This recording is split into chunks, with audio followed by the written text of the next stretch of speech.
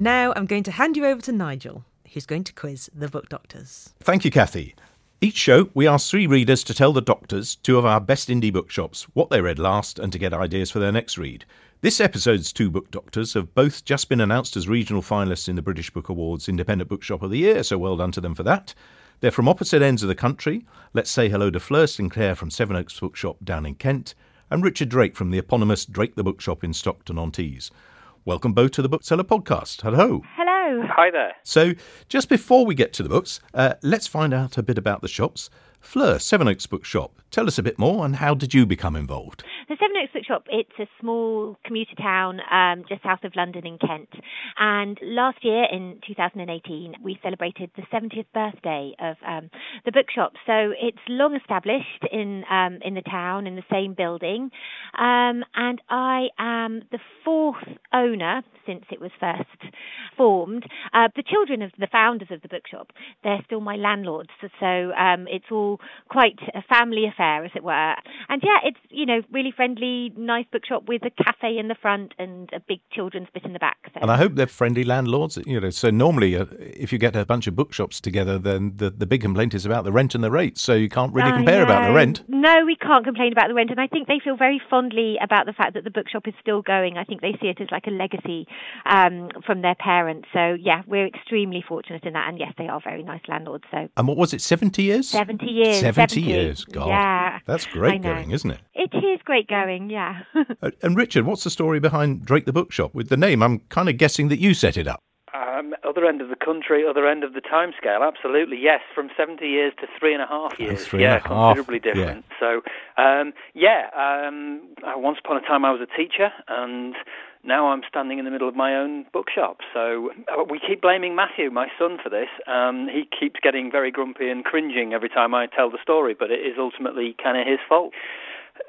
Unfortunately, a teacher who was getting frustrated with red tape and paperwork and bits and pieces and looking for a kind of bit of an escape. So we were over in Penrith about to go and do some climbing in the mountains looking for distractions and came across the Wordsworth Bookshop and Cafe, which ironically enough is no longer with us, unfortunately. And Mel and I kind of looked at each other and we were like, we could do this. And so that was August bank holiday, and by the time December came round, Matthew had heard enough of us banging on about this thing, and he just turned around and said, are you going to do something about it or what? So January 2015, I essentially gave my notice in with no idea how you open or run. Some would argue both of those things still stand. A bookshop, and here we are 3.5 years later. It's still here, and thrilled to bits that we're in Stockton, birthplace of the railway, being supported morning, noon and night by the fantastic people of Stockton.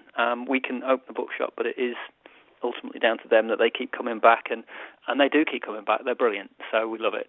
That's fantastic. And Stockton, that was your stomping ground? We live kind of a little bit down the road. We were sort of fortunate in that there's an enterprise arcade, so a big old department store that you can rent a small section out of. And so we had been looking around for properties to rent, and then this came up, and so it's a chance to test drive the business, essentially. So looking back, I am considerably less grey as a consequence of that brilliant startup scheme that the Stockton Council run. That meant that first year was being able to hone our skills and cultivate relationships with customers. And that has kind of carried on round the corner to where we moved to. Oh, well done, the council. It's not often you hear those words. Well, let's get on with some inspiration for our readers. So the first one we got here is Caroline, who's a teacher from Cornwall. The last book she read was Winter by Ali Smith. She'd never read a book like it. She struggled at first, but as she says, it's awesome. And normally she reads fiction. She likes a big family saga. She likes C.J. Sansom. Nothing too violent. Her favourite ever book's The Crimson Petal and the White by Michael Faber. We asked her, what are you looking for? And she said, a big immersive book, something long and satisfying. So, Fleur, what are you going to suggest for Caroline?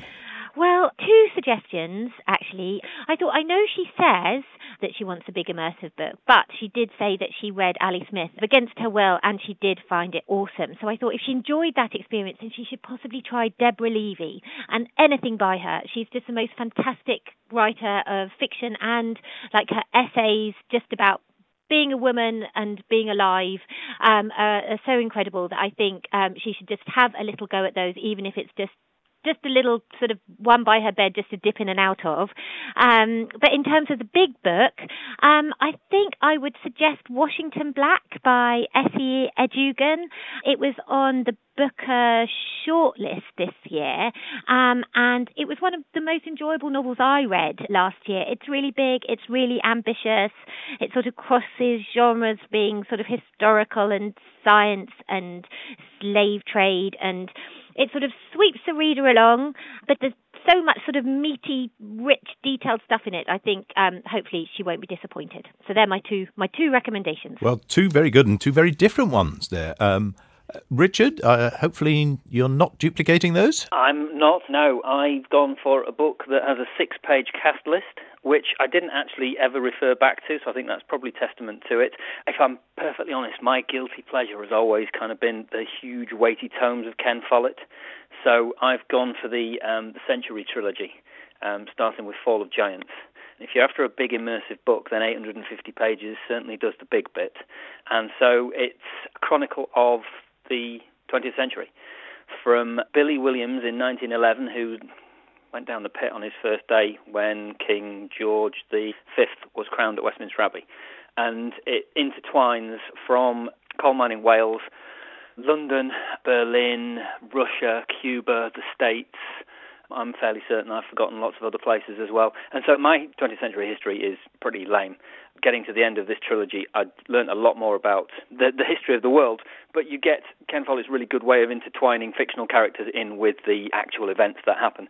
So partway in the second, I think, there's a really interesting section and scene around the Berlin Wall and just after it's built and people kind of escaping, which, as I said earlier, I'm hopeless when it comes to remembering things in books, but that kind of scene and passage within there has sort of stayed with me, and I think we must have been to Berlin around the time that I read that. So, that's my weighty tome for Caroline. It may well be an obvious one that's already done, but I think it is a brilliant series. No, I don't think so, and I don't think Ken Follett kind of gets mentioned enough, so that's excellent choices. We're now going to head into a completely different direction. This is Angelo, he's 21, he's from Nottingham, he's a student, and the last book he read was Dracula. The types of books he's mentioning here, Catch-22, Fahrenheit 451, so he's looking for something light-hearted and funny. Could be sci-fi, doesn't have to be. So Fleur, what are you going to suggest for Angelo? Okay, Angelo, I sort of need to make an apology to begin with, because as soon as I see the phrase sci-fi, I'm afraid I just panic, because I read so few things like that, and I would go running for one of my colleagues, Grace, who is just like a magnificent person and just loves everything that I think Angelo would too. So she has given me some advice. So hold on a sec, we need to get that name check again. This is Grace, then. This is Grace, who is just super duper well wonderful. Done, Grace. And first of all, she said absolutely anything, and it was like in a very sort of capitals voice by Terry Pratchett, if he hasn't gone there already. But she says Good Omens is her favourite. But she also mentions Tom Holt and a couple of books by him called Donut and When It's Ajar, and she says they're fantastically funny, about alternative realities with a completely unwilling hero. And then there's one other one which she says, which I know has been made into a film recently, so he might know it too, is Ready Player One, which is a crazy blend of Charlie and the Chocolate Factory meets The Matrix. So those are where I've deferred not to that old one again. But this is the beauty of bookshops, isn't it? That we are like a team of like people all with like knowledge to impart. So hopefully there'll be something there for Angelo. Well, I should think so. And you saying Terry Pratchett, automatically kind of takes you on to Neil Gaiman as well. So that's certainly an area worth exploring. Richard, where were you heading on this? Well, I'm going to suggest to Fleur, if she's not a fan of sci-fi, that Dark Matter by Blake Crouch is a really brilliant novel. It's kind of Schrodinger's cat, so that existence of multiverses and all sorts of things like that. It's a thriller, but it's a really, really good one. So Angelo can have that one as well, but also Fleur, if she's not. I must admit, I'm not a huge sci-fi fan, but that was a real interesting kind of one for me. However, I saw two words on this page, Kurt and Vonnegut, so I instantly went Gavin Extance. Anything by Gavin Extance is brilliant, but The Universe versus Alex Woods would be my recommendation as a nod to Kurt Vonnegut. Alex Woods is, he was hit by a meteorite when he was 10, and it kind of gives him a bit of an interesting future there. He's certainly on the spectrum. His mum is a fortune teller and a single parent. Alex is a massively easy target for bullies, which is how he comes to meet up with his neighbour and eventually friend, Mr. Peterson, who points Alex in the direction of the Kurt Vonnegut novels, to the extent that they actually have a Kurt Vonnegut book group in the end. Alex is 17, but right at the start of the novel, Alex is stopped at customs with 113 grams of marijuana and full of ashes. And, well, kind of chaos and curious incidents and hilarity and astrology and all sorts of stuff happen from then on. There is a twist. I don't ever like giving away too much. I usually give less away than is on the back cover. Sorry, are we doing a spoiler alert here? No, we're not, because you can't describe or explain the thing that actually does ultimately happen in this, because it is a really, really novel direction that Gavin takes in this. It certainly came as a surprise to me, and a really interesting topic. It's clearly one, if you have read it, you can then discuss afterwards about the general topic, but I've never encountered a book that talks about this topic that is ultimately discussed before, so it's really interesting. It's funny, it's sad, it's somewhere in between as well, so I think The Universe versus Alex Woods would be my suggestion. The Universe versus Alex Woods. Well, that's a great choice, both great choices there. And our final patient is Katie. She's from Bournemouth. She's 30 years old, works in a cafe. The last book she read was The World's Wife by Caroline Duffy, and she mostly does read poetry and literary fiction. What's she looking for? Some new poetry maybe, or something about theatre? Fleur, is this one for you, or are we asking Grace again? We like Grace. This is much more for me, and so I'm sort of like relaxing back in an armchair, breathing a huge sigh of relief. So thank you, Katie. Yes, the first book I'd recommend is The Lives and Letters of the National Theatre, which is a brilliant sort of compendium of anecdotes and all sorts, which is, I think it says it's selected by and edited by Daniel Rosenthal. And it's something that I took home, and I'm longing to read it because I love all those kind of fruity anecdotes by fruity old actors and things like that. Is this lovey-dom type stuff? It's lovey-dom. Yeah. And there's a great quote on the back of a letter from Judi Dench to David Hare that says, "Can't you write me a musical so that I can sit on a chair and a fur hat and nothing else and sing rude songs?" So I think, this is like, I think that should be like really enjoyable if you wanted something about theatre. But just with the poetry, and this is a book which is about to come out that I can't wait to read. So maybe, Katie and I could have our own mini book club and discuss it after it comes out. And it's the first novel by Ocean Vuong, who won the Forward Prize and the T.S. Eliot. And he's got a new novel coming out with, I think, the nicest title I possibly ever heard, which is On Earth We're Briefly Gorgeous, and it comes out in June. So I will read it, and hopefully Katie will, and maybe one day we will meet in a station somewhere and discuss it whilst waiting for a delayed train, something like that. So there we are. In black and white, obviously. In black and white, of course, yeah. Now, Richard, if you can beat that, you're doing well. No, I think this was kind of my slightly Fleur moment on here. I thought poetry, Brian Bilston has a new one coming out next month, so that kind of needs flagging up. I didn't in the end write down the title of the new Brian Bilston, but that will be a real brilliant one. I kind of went theatre, not completely sure that I know, and then looked at literary fiction and thought, oh dear, this probably isn't going to be quite the right one, but I've gone with Anthony Harris's The Truth and Triumphs of Grace Atherton, which is about a woman who has had her heart broken. She spends the first third of the book involved in a relationship with a gentleman that she shouldn't, and you kind of have to go past that a little bit because she's the narrator, so it's all going to be absolutely fine and lovely and work out properly, and you're like, no, it's not, Grace, come along, please. But at the beginning, what happens is there is an incident in the Paris metro, and her boyfriend saves the day and then is plastered all over the press, all over Europe, and it kind of is fairly obvious that these two are together, so that kind of causes a bit of a stumbling block. But the reason that I kind of went with it and thought it might work is because Grace's job is a maker of cellos and other string instruments.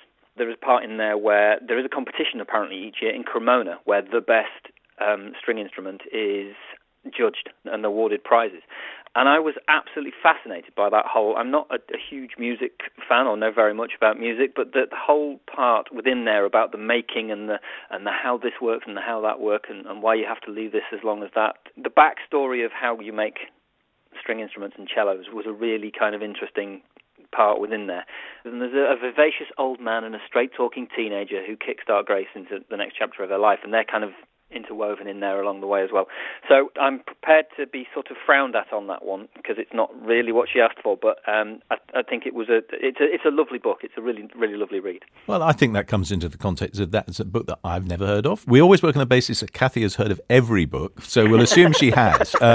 But I think that sounds fascinating. In a way, I think it almost sort of leads us on, because you can't have that now for the book that you really want everybody to take out of your shops at the moment, which was the one I was going to leave you with. So, Fleur, if a customer comes in, what do you kind of keep them in the shop until they've bought a copy of? Okay, so there is one that I read in the summer, and I was so...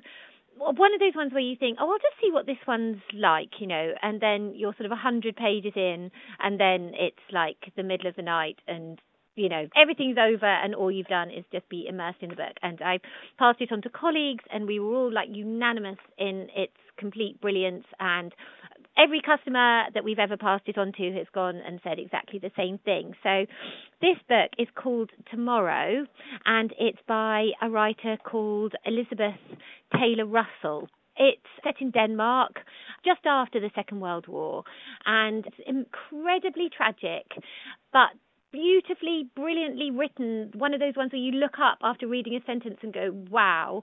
And it's a hotel novel, which I'm quite partial to. I quite like the confines of a hotel for my characters. And it's also set on an island. So there's so many sort of things that constrain it.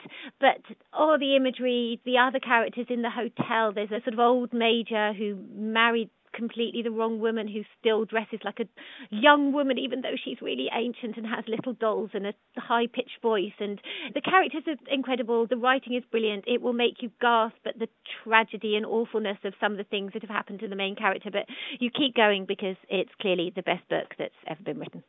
Sounds so there we are. yeah, clearly, obviously. Yeah. It had a hint of William Trevor about it. Possibly. I mean, I think great hotel novels like The Gentleman in Moscow, there's so many that sort of use that setting and the characters and do that so well. But this one really stands out, and it is quite little known. So you kind of feel confident in going, aha, I bet you've not read this. And, so it's a goodie. Yeah. That's a goodie. So that was Tomorrow. That was Elizabeth Taylor Russell. And she's Elizabeth with an S, just in case. Oh, right, okay. Not to confuse. So there we are. Elizabeth with an S. Right. Yeah. And Richard, what do the good people of Stockton find themselves being pressed with? I'm just changing my spelling of Elizabeth to an S, so I can go and Thank you. get that all in a second. Yeah. Good. My mum has just said she got absolutely nothing done the other day as she was reading A Gentleman in Moscow. She's really, really loving that at the moment. There are so many, aren't there? In fact, as I'm looking around the shop thinking, I do want to go with this one, but there are so many others that are out there. Come on, it's decision time. Yeah, no, well, I've gone and I've picked up, as soon as I got this one, I went straight to, it came out last Thursday. We were very, very excited that Nuala Elwood decided to spend launch night with us. It's her second novel, and it's called Day of the Accident. It lasted about 6 hours in our house, across two of us reading it. I have certainly never read a book so quickly, and I've never seen Mel read a thriller as kind of concentrated. And, Sunday morning she started it, Sunday evening she'd finished it. It's a real brilliant page turner, and it just draws you in on every level. A young lady called Maggie has woken up from a coma, and her world is torn apart as she discovers that her daughter Elspeth has drowned in the car accident that Maggie was involved in. And Maggie knows absolutely nothing at all about this, including where her husband is, and why everyone's being a little bit sort of secretive about the whole thing, and that she can't help but feel that actually they're not telling the truth about the fact that her daughter isn't around anymore, that she is there, and they're just kind of fobbing her off. I'm hopeless. I usually know and understand who's done it about 5 pages after it's finished, but there are a series of letters in here that are written, Dear Mummy, and then kind of carry on. They're so cleverly interwoven into the plot, because partway through you think, oh, yes, I've got it, and then no, not even close. As page turners go, we're really kind of recommending and promoting that one at the moment, because it is absolutely brilliant. Helped obviously by the fact that Nuala came in herself with the proof copy and gave us it in person, which we absolutely love. That's kind of one of the joys of being a bookseller. Things like authors reading to you and handing you proofs personally is just such a lovely joy of the job. Yeah. Well, there's some great choices there. You'll find them all listed on the bookseller.com/podcast, and they're well worth checking out. And we always end the Book Doctors by emphasising the real joy of buying books from a specialist bookshop and keeping our high streets vibrant. And I also wanted to flag, because I've just seen it recently, I think this was on your website, Richard, that you can pre-order The Secret Commonwealth, the much-anticipated second volume in Philip Pullman's The Book of Dust, from Sevenoaks Bookshop or Drake The Bookshop or your local indie. People sometimes think that you can only pre-order via a rather large online retailer, but it ain't so. So in the meantime, huge thanks to Fleur and to Richard, and goodbye from Kathy and me and from all of us at the Bookseller. So bye, both of you, and thank you so much. Thank you very much. Thank you very much. Goodbye. Bye. Well, weren't they great choices? And I'm going to add one more, not from me, but from Mr. B's down in Bath. Nick Bottomley, Mr. B himself, was on podcast 1, and he recommended, and we didn't get a chance to include it, Roy Jacobson's The Unseen, translated from the Norwegian by Don Bartlett and Don Shaw. I just started reading it on the train down from Edinburgh. There's something of Donal Ryan about it, maybe a hint of Annie Proulx or Alistair MacLeod, and I thought it was just a spot-on recommendation. And I think what everyone should have heard from today is that indie bookshops, specialist bookshops, they really can dig out some good stuff. So that's it from the Book Doctors. Back to you, Kathy.